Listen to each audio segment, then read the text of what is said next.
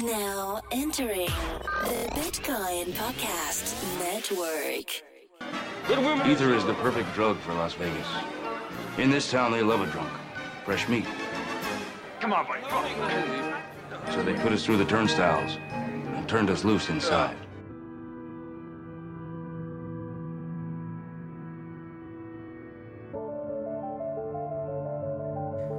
Thank you for joining us on another episode of Dose of Ether. This is your host, Lucian, and again, joining me is Colin. Say what up, Colin. What up, Colin? And this week, we are covering a brief range of topics. See how much of it we get to. But one of the first things that we're going to talk about is a new zero-knowledge proof-based mixer for Ethereum.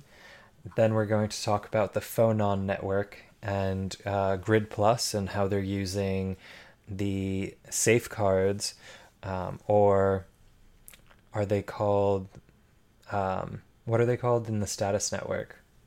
A key card, I think, or something. Key cards, yes. Yeah. But basically they work together on the actual, they used very similar card architectures. I think they use the same manufacturer. Either way, they're compatible. So Grid Plus and Status's cards have a layer 2 payment solution that has a really interesting architecture and design. And if we have time, we're going to briefly cover some of the projects that the Ethereum Foundation is funding. If not, we'll save that for another episode. So, Colin, how's it going? How's life treating you want to go over Justine's thing too? About yes. DeFi? Yeah. And we're also covering an article by a researcher at the Berkeley Blockchain Institute. She made a particularly interesting point that we might want to bring up. In fact, let's start with that. Since it's a good segue right there. Right. So you sent me this article. I thought it was pretty interesting, but what I kind of skimmed it mostly because most of this stuff in here, it's called a DeFi dream. What is it? DeFi, what it is and isn't. And it's a multi-part series. And just looking at part one, she had you made it. You actually were like, look, I think you know most of this stuff. I think most of the people in our space kind of know it. This is just kind of like something that if you've been in here a while, you know about DeFi and what it is and what a lot of people think it should be and blah, blah, blah, and right. what it actually was wind up manifesting. And she kind of does a commentary on that. Right. But so in the that first, commentary...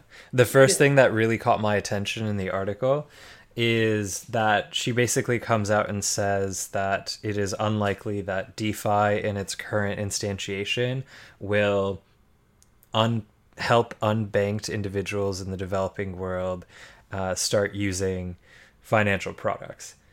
And it's something that kind of does need to be restated, but it's actually, the whole thing is an explanation of why that is.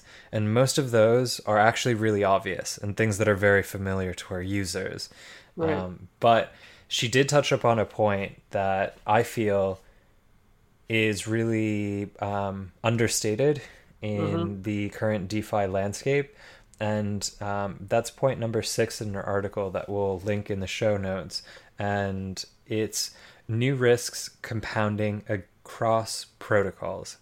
And this is a really interesting aspect in the fact that all of the DeFi applications on Ethereum can be linked to one another. Yep. And they can create contagion. Mm-hmm. So the dependence of most DeFi products on DAI, Maker's stablecoin, basically creates a amplification of the inherent risks within the Maker system onto other platforms. Right. So if the Maker smart contract is affected, they have over $400 million locked up in that smart contract currently. It would essentially cascade and destroy every other DeFi product as well.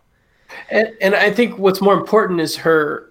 So that's saying, like, if the actual contract is infected or there's a contagion or whatever, that's fine. However, it doesn't even have to be that. In other words, the Maker DAO contract could be perfect. Okay, it Yes. could be absolutely nothing wrong with it. It could be Right. operating as intended and has been operating as intended for years. But due to compounding chaotic circumstances, something can just go wrong. And I love the way that she really just starts her second paragraph in that point with many of these projects utilize concepts that contributed to the 2008 financial crisis, but more importantly, they utilize them in new and untested ways. And I think that's accurate. I think what we're seeing is I mean, whether or not it's the same concept or not, it doesn't matter. I think what's interesting is that when you're building a dependency around something that has no gatekeeper and it's all protocol, if there are enough random elements that can make something uncertain or weird or just like fly out of whack, it can impact a lot of people, and that has a human impact. Now, I mean, the argument can be made that an economic impact would be irrelevant because it should all just balance out. Especially considering that we have a fixed limited supply and a steady production rate, a predictable production rate that's not determined by a particular country, for instance. So they can't just like raise interest rates or decide to print a bunch of money, to solve the issue. So the problem really, if like Maker goes out, something else will pick it up. You know what I mean? It basically is, but there's a human cost to that. And I think that's why it might not be as desirable as we think it is, because a crisis of that magnitude can't be fixed. And to think that we're avoiding those issues, avoiding these compounding interactive, it's like interactions between various markets and various marketplaces and various systems, to say that they're not going to have some sort of like impact on each other is naive. And we don't know what the actual magnitude of those impacts will eventually be. So MakerDAO could be doing nothing wrong, and yet it still would impact Maker in some fashion. You know what I mean? There's another facet to this as well, because I think the MakerDAI, it's obvious, right? Like the other systems are literally using DAI as the base currency that they've built their entire systems around. Whether or not they like create some alternative construction to make it more efficient on how they pay interest, like Compound with CDAI, that's tangential. But the other part of this is the fact that we are creating financial innovation, financial products that create different types of relationships between the underlying assets and the marketplaces within them, right? So if you could actually use something like Compound in order to earn interest so that your Ethereum or your DAI can be lent out, right? How does this interact with another derivatives company like DYDX that allows you to take leverage synthetic positions against coins, so you could have like 3x exposure in one direction or another, right? So then the complexity of having all of these things in a very interchangeable way is the fact that the contagion of even smaller projects can actually dramatically impact larger projects as well, right? So if the wrong incentives are aligned so that people are incentivized essentially, like, let's give an example that I know currently isn't true, but it's easy to explain. Imagine if you could create a MakerDAI CDP, you get DAI in return, and then you put that DAI in Compound Finance, and you would actually make more for a short amount of time, because it's essentially arbitrage, in interest than you actually would pay to borrow the DAI from the Maker system. You're essentially printing free money, right? So this is just one example of how these types of systems, since they're like directly I mean, the argument there. See, that's the thing, is like the arguments are valid, but the impact is human. Does that make sense? So, like, okay, you're printing money, so basically people are going to get scammed on the blockchain. It's like, it's another type of essential scam because it doesn't have any value. It's not actually printing money. It's not actually printing money. Like, it's not. Right. No, it's not. It's not printing value. I should see. So here's the thing. It's just that you have an economic incentive. You have an economic incentive for a runaway effect because of separate complex systems interacting in unforeseeable ways. Right, and that impacts people in a human sense, meaning like the 2008 financial crisis wasn't illegal. Like the deregulation that allowed it was there. They were, as far as I know, mostly legitimate. It wasn't like, what is it? Enron or something. And so like these are also legal in the system. Like they're not violating the rules of the protocol, but the impact is human. And the difference between like an impact in like, the 2008 financial crisis, Bear Stearns style is basically, is that they can't get a bailout. Although I honestly think that's a good thing. I just know that the impact's going to be human and not corporate, and it's not going to be, in the favor of the common folk, the plebs. You know what I mean? So yeah, and it's all going to be revolving around these compound. That's assuming there was like some kind of moral hazard, as the term was, that essentially someone was incentivized to take advantage of the system in such a way to like personally profit off of other people, and that risk certainly exists. And if someone's able to figure out how a combination of all of these products can lead to disproportionate personal gains, I'm almost certain that someone will take it. Yep. And that's kind of the foundation of capitalism. Right. And actually, I'm not entirely against this. It's just that like the fluidity of the protocol and being able to transition your money from one system to another, essentially in the same block, if you write it within a single smart contract transaction, then the complexity of actually analyzing the effects of these systems are no longer in isolation. So yes, make or dies contracts are formally verified, and they were the first on Ethereum to do so, but are they formally verified against how they would behave given the additional incentives of other platforms? Right? Like, yes, you can not abuse their contract, but in combination with another system, then you can somehow find a way to eventually take advantage of it in unforeseeable ways. So this kind of like explosion in complexity of multiple different types of financial instruments that are literally tied together by code, they can just have a interesting kind of runaway effect that is previously unforeseen. But anyways, it's an idea that definitely merited to be brought up, and it's going to be explored more, certainly. I think it's new technology, and once we actually see how people do use it, people will notice that essentially there are these types of arbitrage opportunities between the different networks, and whether these are sustainable is a very open question still. So I'm going to transition briefly to the next topic, which is a privacy enabling layer 2. Technically, it's not a layer 2 solution. It is a mixer that uses zero knowledge proofs.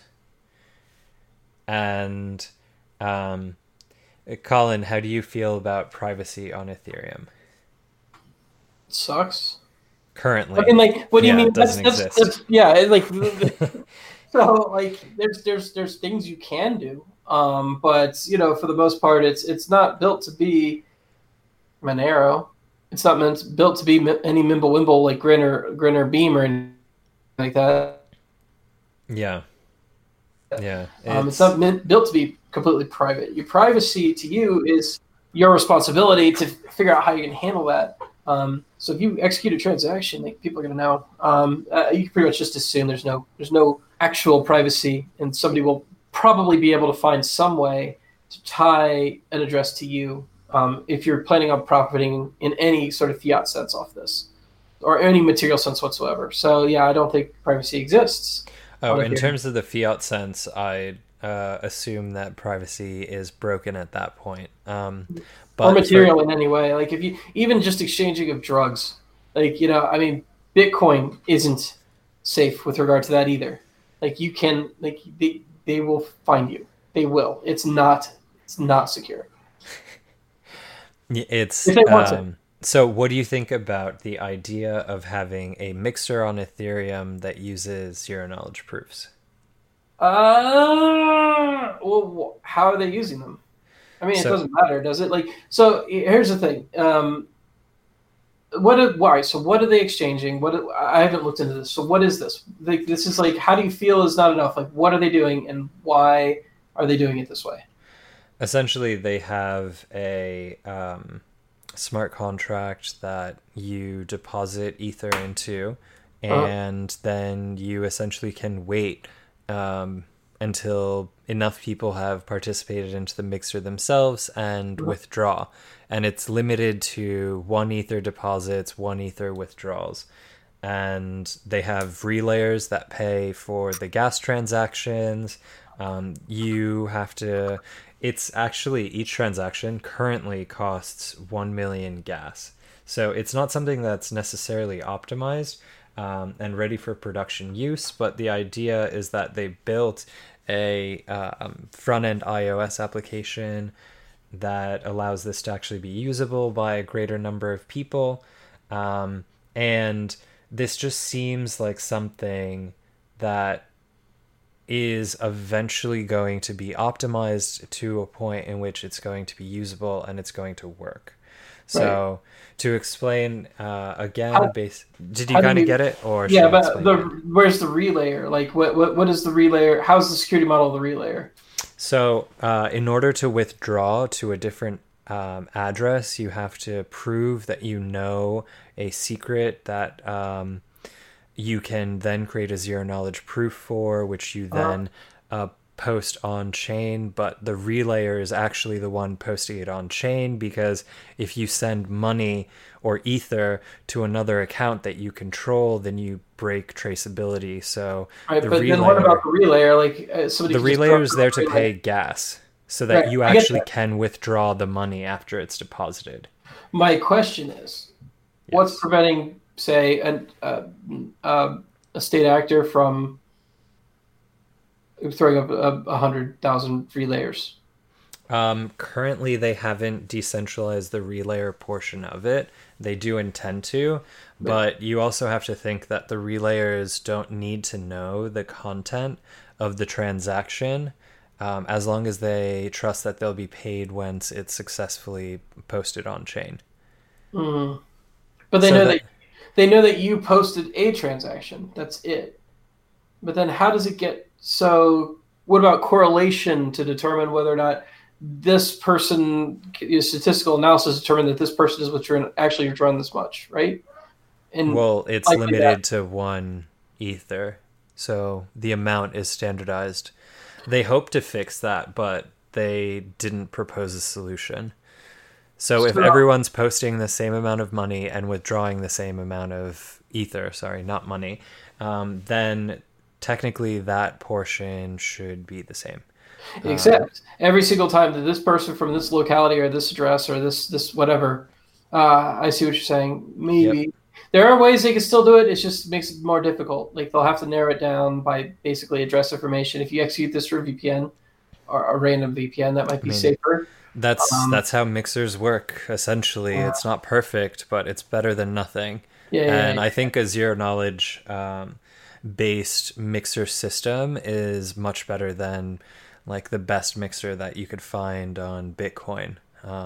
Mainly because the attacks on like breaking mixers on Bitcoin sometimes makes it less worthwhile than actually doing it.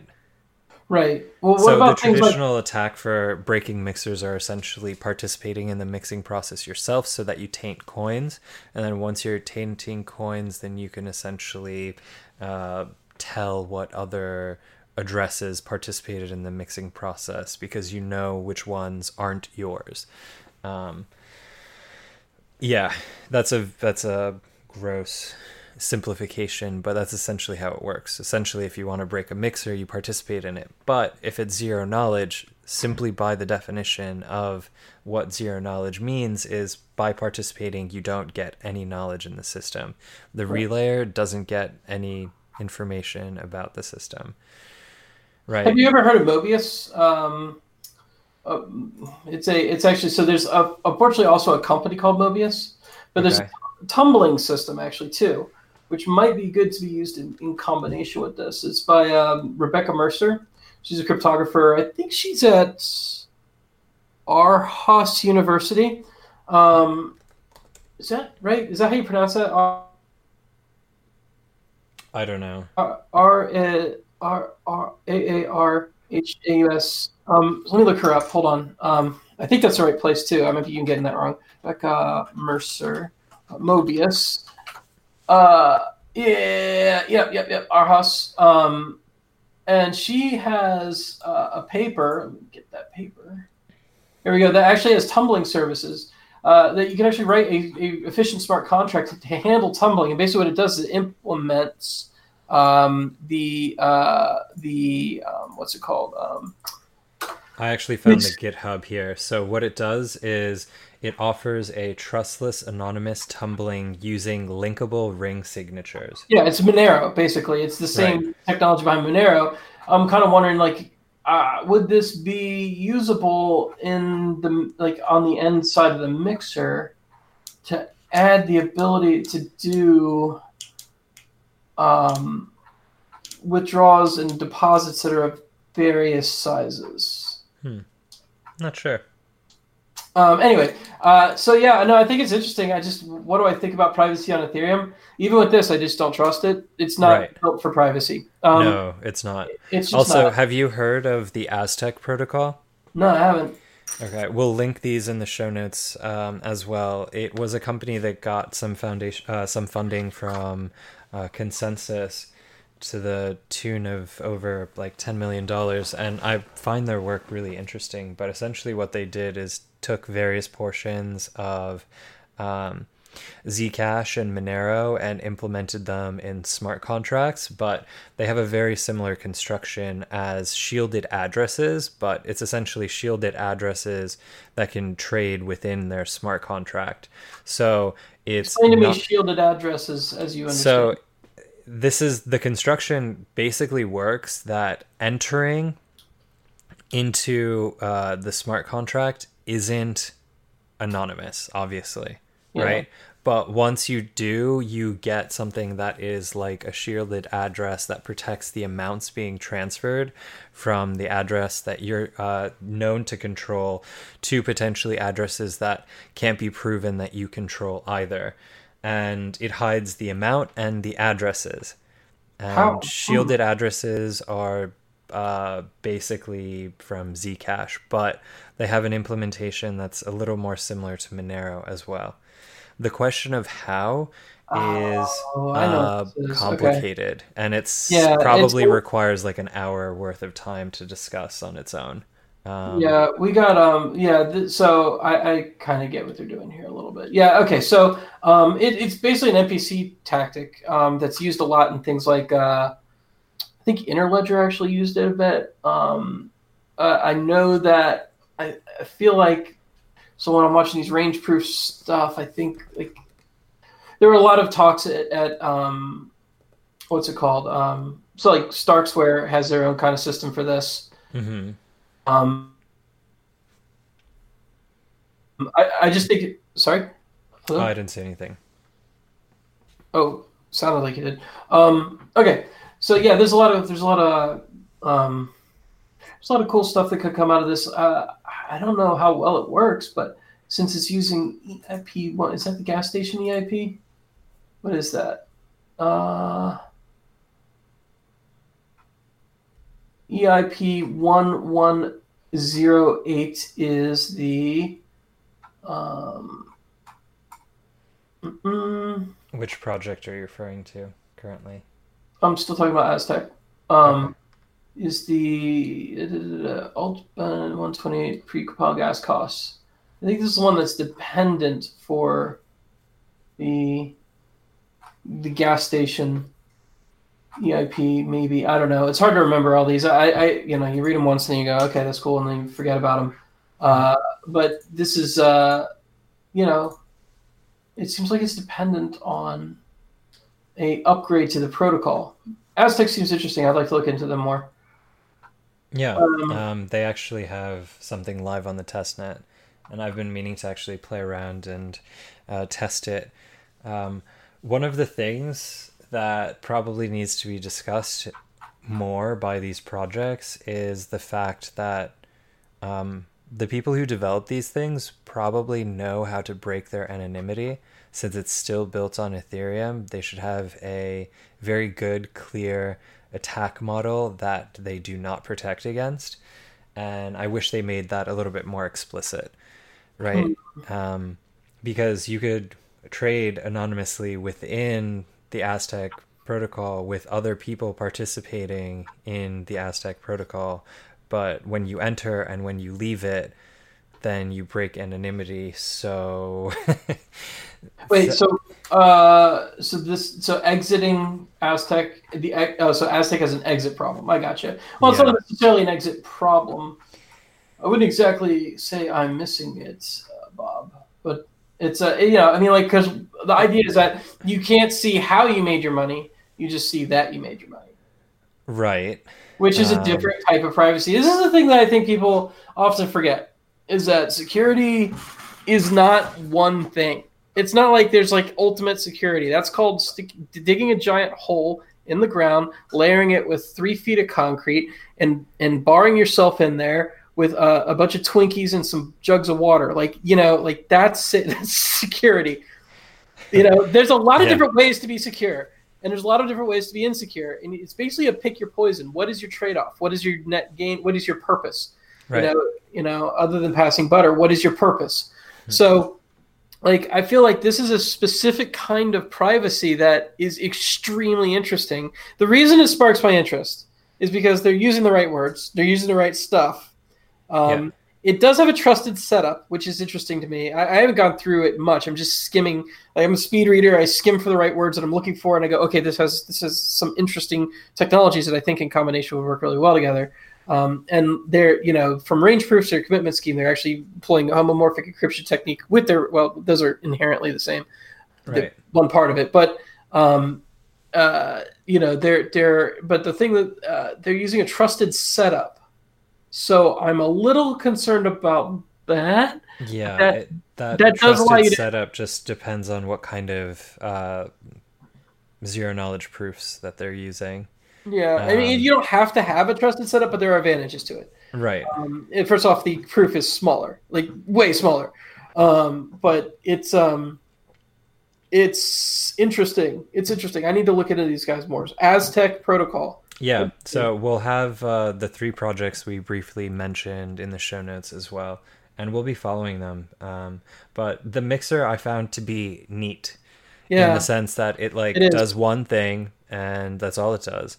Well, yeah, it thinks really closely about the actual entrance and exiting problem as well. I think you said something very important there. It does one thing and it does it well. Yeah. Something that we keep coming up back to on the other show I do on the network, Hashing It Out, is the idea of primitives.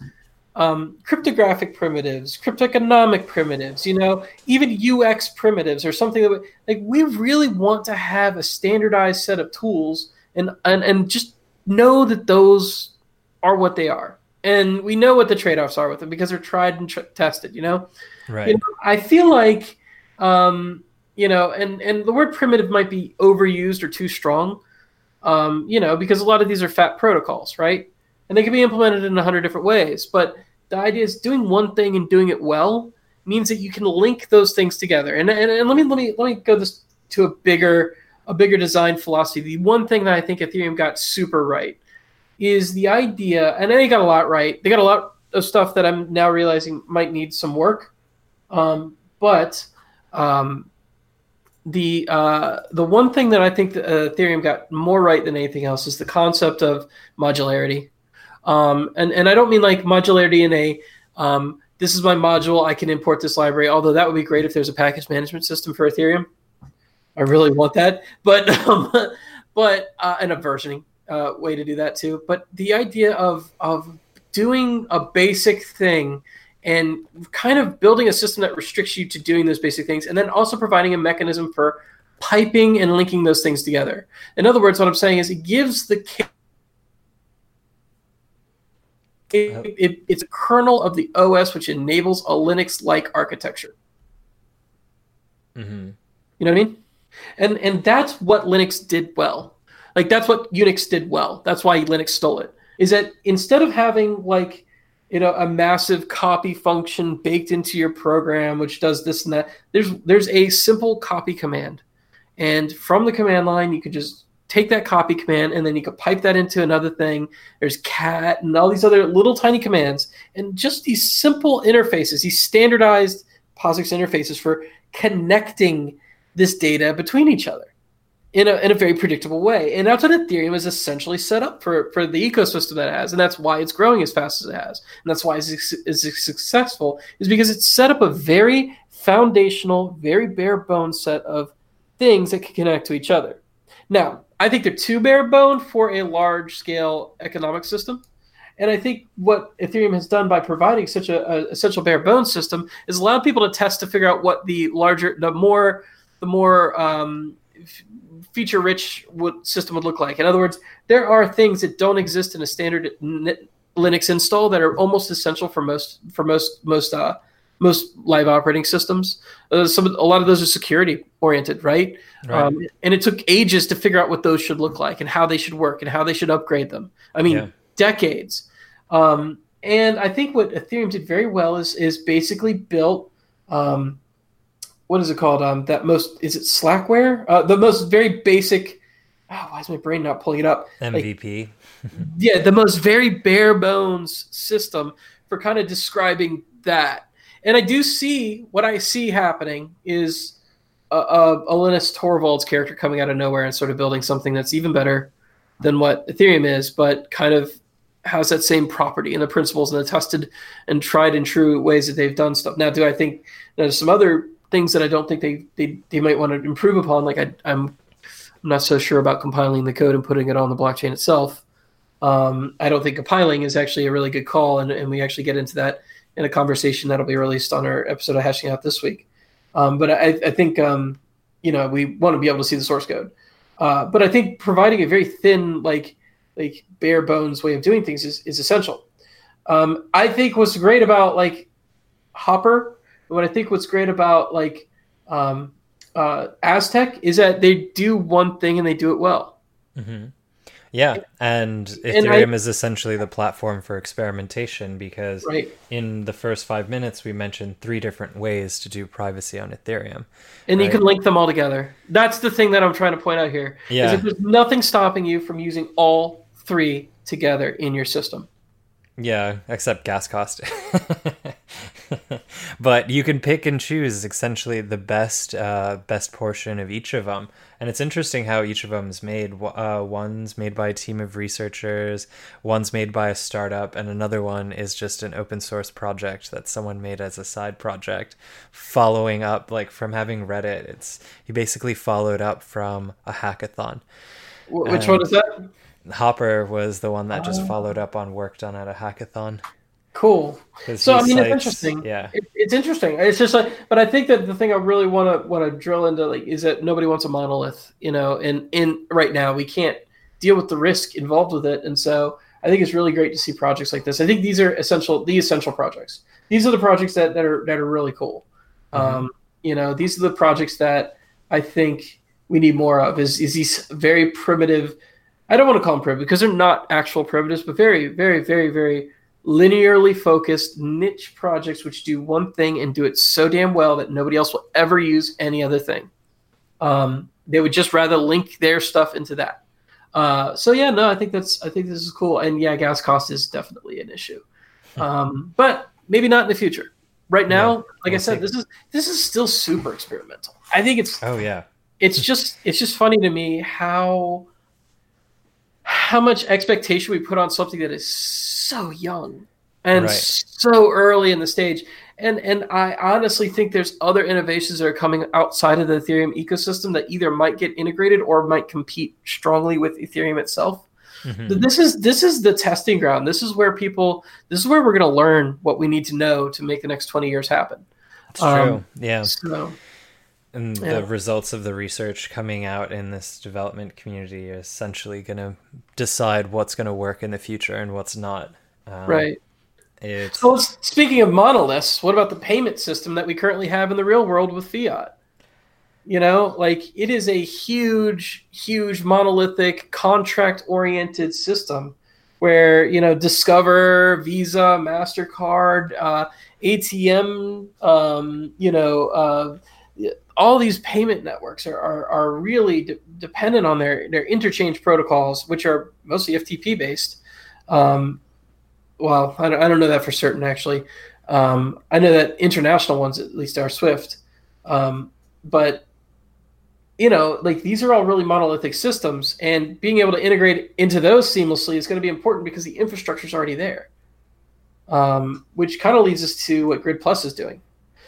Yeah, so Grid Plus has recently released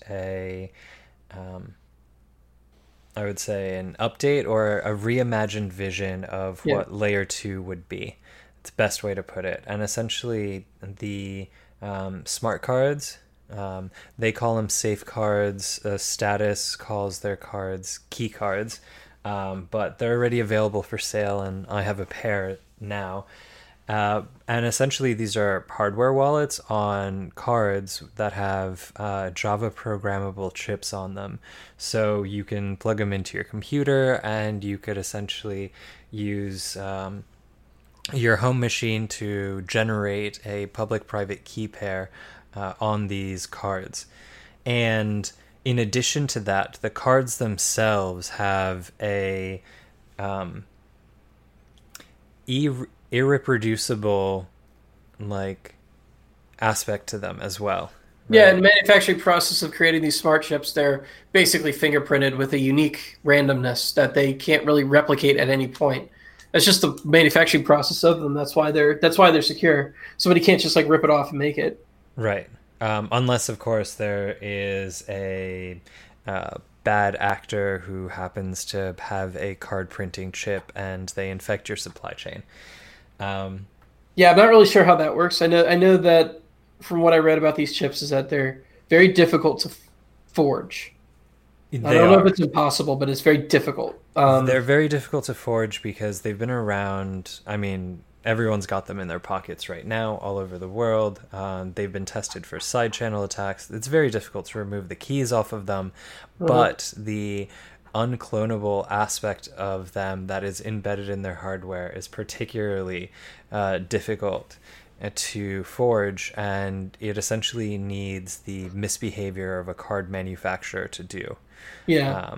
Essentially, your card has to be compromised from the beginning. They have to like not follow their actual manufacturing processes in order to attack it. But these are the types of attacks that we just all have to live with. We use hardware wallets every day.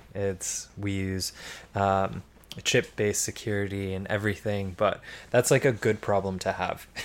if that's the crux of your security model, that someone literally has to physically copy the chip off of your card in order to be able to do anything with your funds, that's a pretty good starting security model. So what Grid Plus has done is they've actually used the combination of the unique card fingerprint with the actual addresses that you could load onto them and created a payment channel using this. So you could pay from one card to the other without the transaction ever being registered on the blockchain. Right. Yeah. Yep. And it's essentially because the cards themselves have a tiny bit of memory on them themselves, and you can transform your ether. You can send it up to a smart contract. That smart contract essentially locks it into the Phonon network, right, which is the combination of the irreproducible or the unextractable unique identifier of the card and the Ethereum address. And then you can transact from one card directly to another, and the card will check that the funds are deposited on the Ethereum smart contract, but it doesn't actually change the state. Instead, the state is actually changed on the physical card itself. Mm-hmm. So you're essentially able to transact between these cards, and the only thing that you have to do is check that the funds are actually deposited on the mainnet smart contract themselves. So Grid Plus has said that you'll be able to do this with both Ethereum and Bitcoin. Although the Bitcoin implementation is a bit different. I think it's more similar to a multi-sig. Obviously, it's not a smart contract-based system. But the actual design and implementation of this is new. It's been announced very recently, and I'm excited to give it a try. Yeah. So I'm not really this is not my wheelhouse. I'm just going to lay that out there. First off, it's hardware. I don't do anything hardware personally. I just avoid it. Eventually, everything is hardware. I mean, I understand, but you know what I'm trying to say there, right? Yeah, I know. I'm an algo guy. I'm an algorithms guy. I like right. software. I like I like to look at I like to think of logic problems. And although there's unique logic problems of hardware, I'm not formally trained in that area. It's just not something I understand very well. Second off, I do understand the kind of the architecture model of this because we had them on our program December to talk about a lot of this. I think might have rebranded. They might have actually said the word. I'm not sure. I can't remember now. But about the phonon system, which I think is interesting, and that they're basically layer 2, but without a layer state channel solution. So they literally package up their transfers into little tiny packets they call phonons, and these packets are portable and don't require any sort of state channel trusted setup or anything to exchange, and they can literally validate peer-to-peer over any transaction system you want. You can validate that the phonon itself is backed. Now, whether or not you need to actually check, resolution on chain or something, I'm not sure. Meaning that, can I manufacture 2 phonons which have the same amount and then would attempt to double spend if I spent them both? I don't think so. I don't think it'll allow you to do that. I think it's kind of like an NFT in that it just says that this amount is a representation of the amount that's stored on this contract for this period of time. And as long as you're within that period of time and able to resolve within that period of time, and I'm guessing, I don't remember well enough, I haven't looked into it that deep, and they're able to determine that it is in fact the same, storage ID serialization, then you could just make the exchange at any point by having them sign a transaction which says, hey, yeah, I'm giving you this, and then they can receive ownership by sending that signed transaction to the chain, which will then give them the assets back over. And of course, their system doesn't depend on Ethereum. It actually is both Ethereum and Bitcoin, so they've got their own mechanisms for exchange, which is its own sort of security issue, possibly. It's just another thing to look at to possibly attack. I don't know if there's the ability to attack it or not. I can't say in either direction. Mm-hmm. But a lot of what they're doing is hardware based, and it really depends. I asked Corey, I was like, dude, what do you think about this? Just today, I asked him.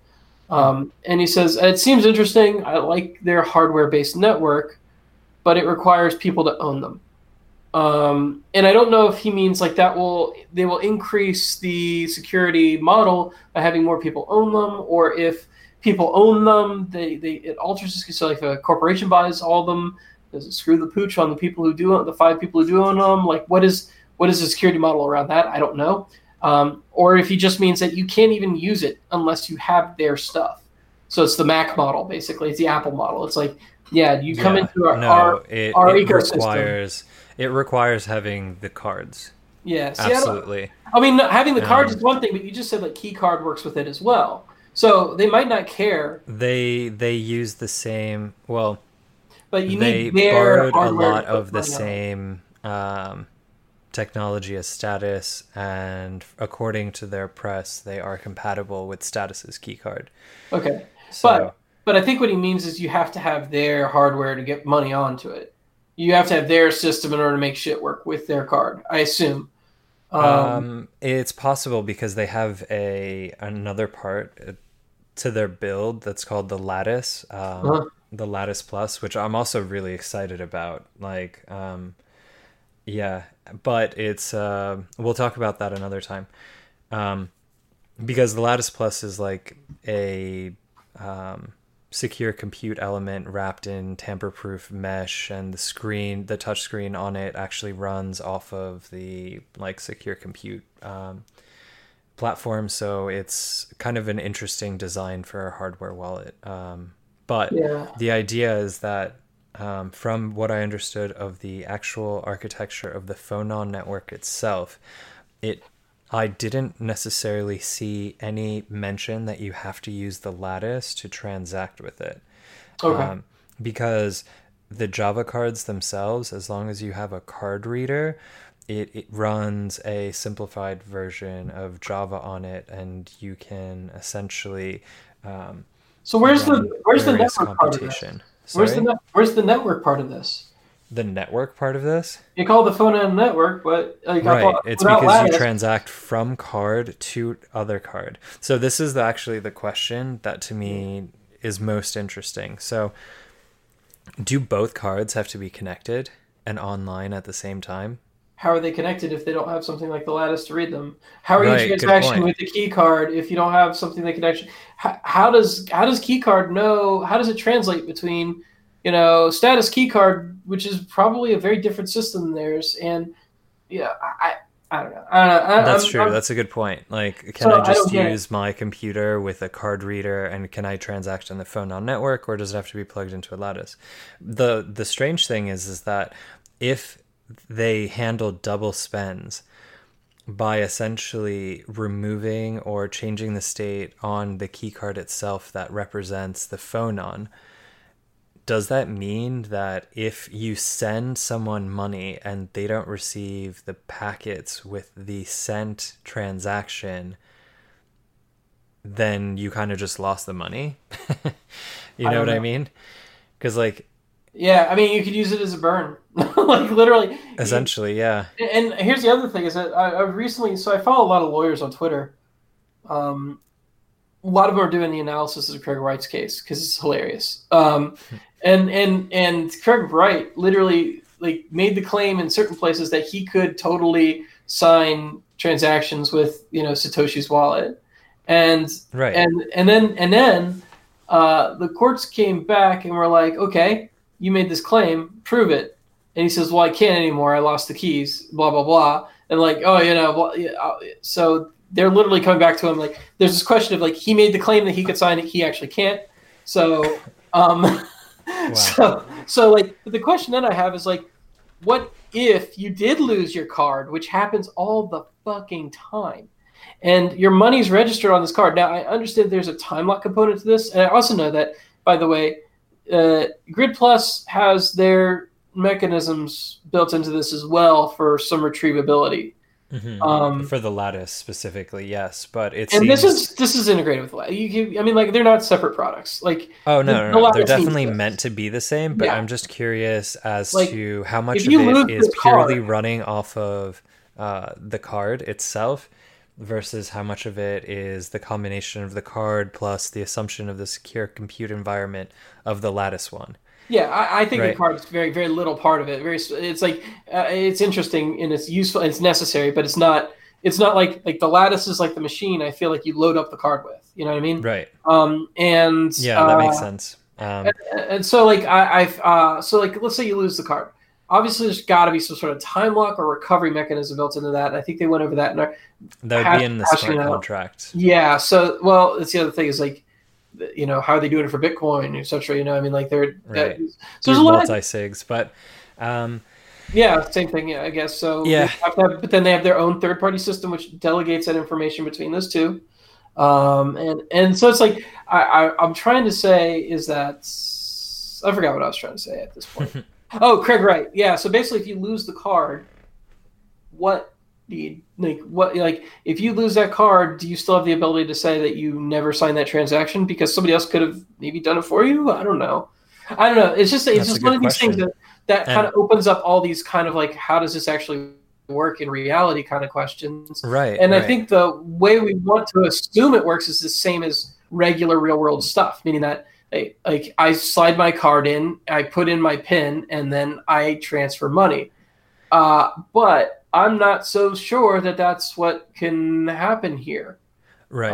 I'm not convinced. I mean, it might be, but I don't know. And so I just have to ask that question. It's one of those things in which, like, the level of detail of our question, the only way I'm going to be happy answering these is if I try it out. Yeah. And I look through the code and I play around with it.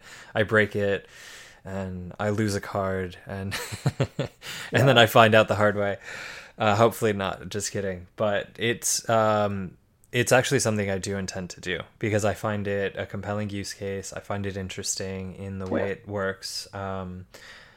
I also just kind of question how many people have smart card chip readers just lying around. But if they do, then I think it could be something that's like pretty easy to see people start using.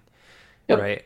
Because it's one of those things, it's like, how much do we have to implement QR code scanners at every point of sale place? Like, no, that's dumb. Like, will we be able to use existing chip readers, but probably change the network over which it communicates? I don't know, maybe. But it's speculative at this point, and the idea is that I think it's a fairly compelling use case, and I kind of want to see the limits of it. So basically, it's just so interesting to me. If I send you a phone on, it literally sends a phone on to you. And then it deletes it from storage on my card, which, by the way, you can't verify. Exactly. And then it doesn't register any transaction on the blockchain. I can't verify a delete. Like, I just fucking can't. Like, I can't. If you give me a file, I can't verify that file isn't also on my other thing. Like, you can't unless, of course, the file is unique to that device. Right? And if you could ensure that it has been deleted off of the device that you sent it off of, then maybe. But you understand my curiosity with this, right? Yeah. Like, what if the recipient didn't get it? What if, what if it was corrupted in transfer? Of course, then you could just do a check. You could just check. Can you sign this? Yeah, I can prove I can sign using this. Okay, cool. You've proven that. Cool. Awesome. Great. Okay, we both know that you can sign based off of this data that we both shared at some point. Now, the question I have to ask is one of non-existence. Like, you can't prove non-existence, and even in the most like oh well, we built this card so it only has one memory, and if you do a check on this and blah blah blah, and it follows this protocol, you could. The problem is, like, you can't guarantee that somebody has an exact card like yours. I don't know. They could reappropriate other cards, which are for different manufacturing processes. But even then, like, they'd have to be issued by Grid Plus. Or some system. I don't know. It's so many details that I just can't grok right now. Right? Yeah. And it's just like, how does this actually know that it's deleted? Yeah, exactly. And how does it only send it if it has been successfully deleted without risking losing funds? And can somebody send your card a recovery code? So, like, let's say I send it to you. And you are the recipient, and in return you send me a receipt which functions as a public key. And so, oh shit, you lost your card. I can literally go to you and say, hey, or you could literally come to me and say, hey man, I lost that money.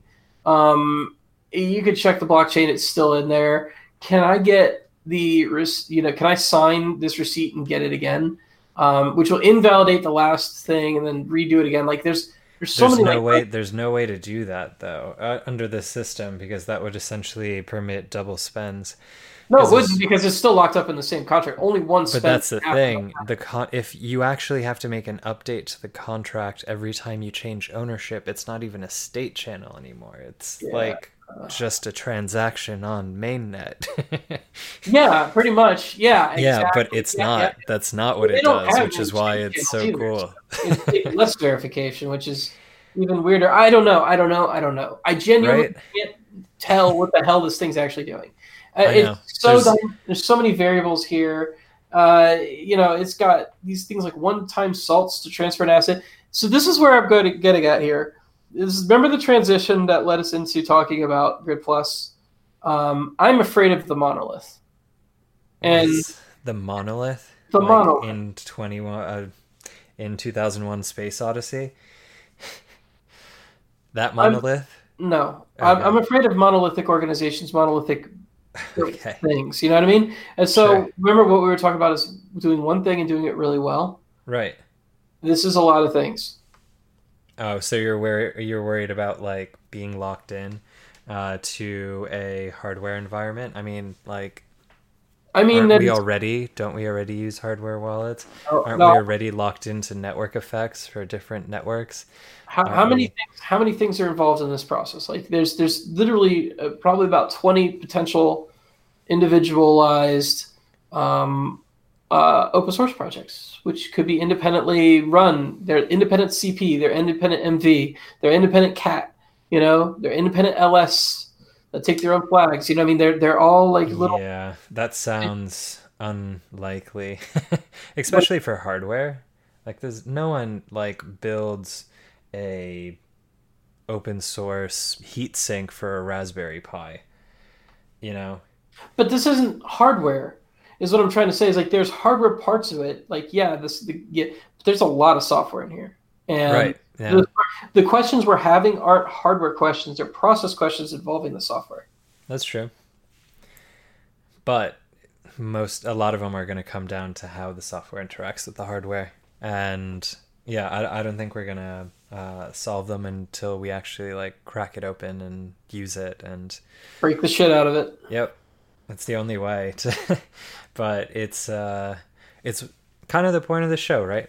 Yep. If we bring up these ambitious ideas and basically have an honest discussion about how far along they are and how likely they are to impact the Ethereum ecosystem, then it's kind of how we stay current and how our idea of what is currently possible with the state of technology as it is basically updated. And honestly, like this project definitely would prove something that I didn't know was possible. Yeah. Yep. Stateless channels, like basically. Yeah. The phone. Yeah.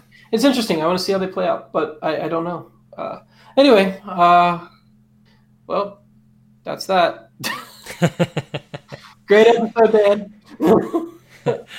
Good talking to you again, Colin. Yep. See you next week.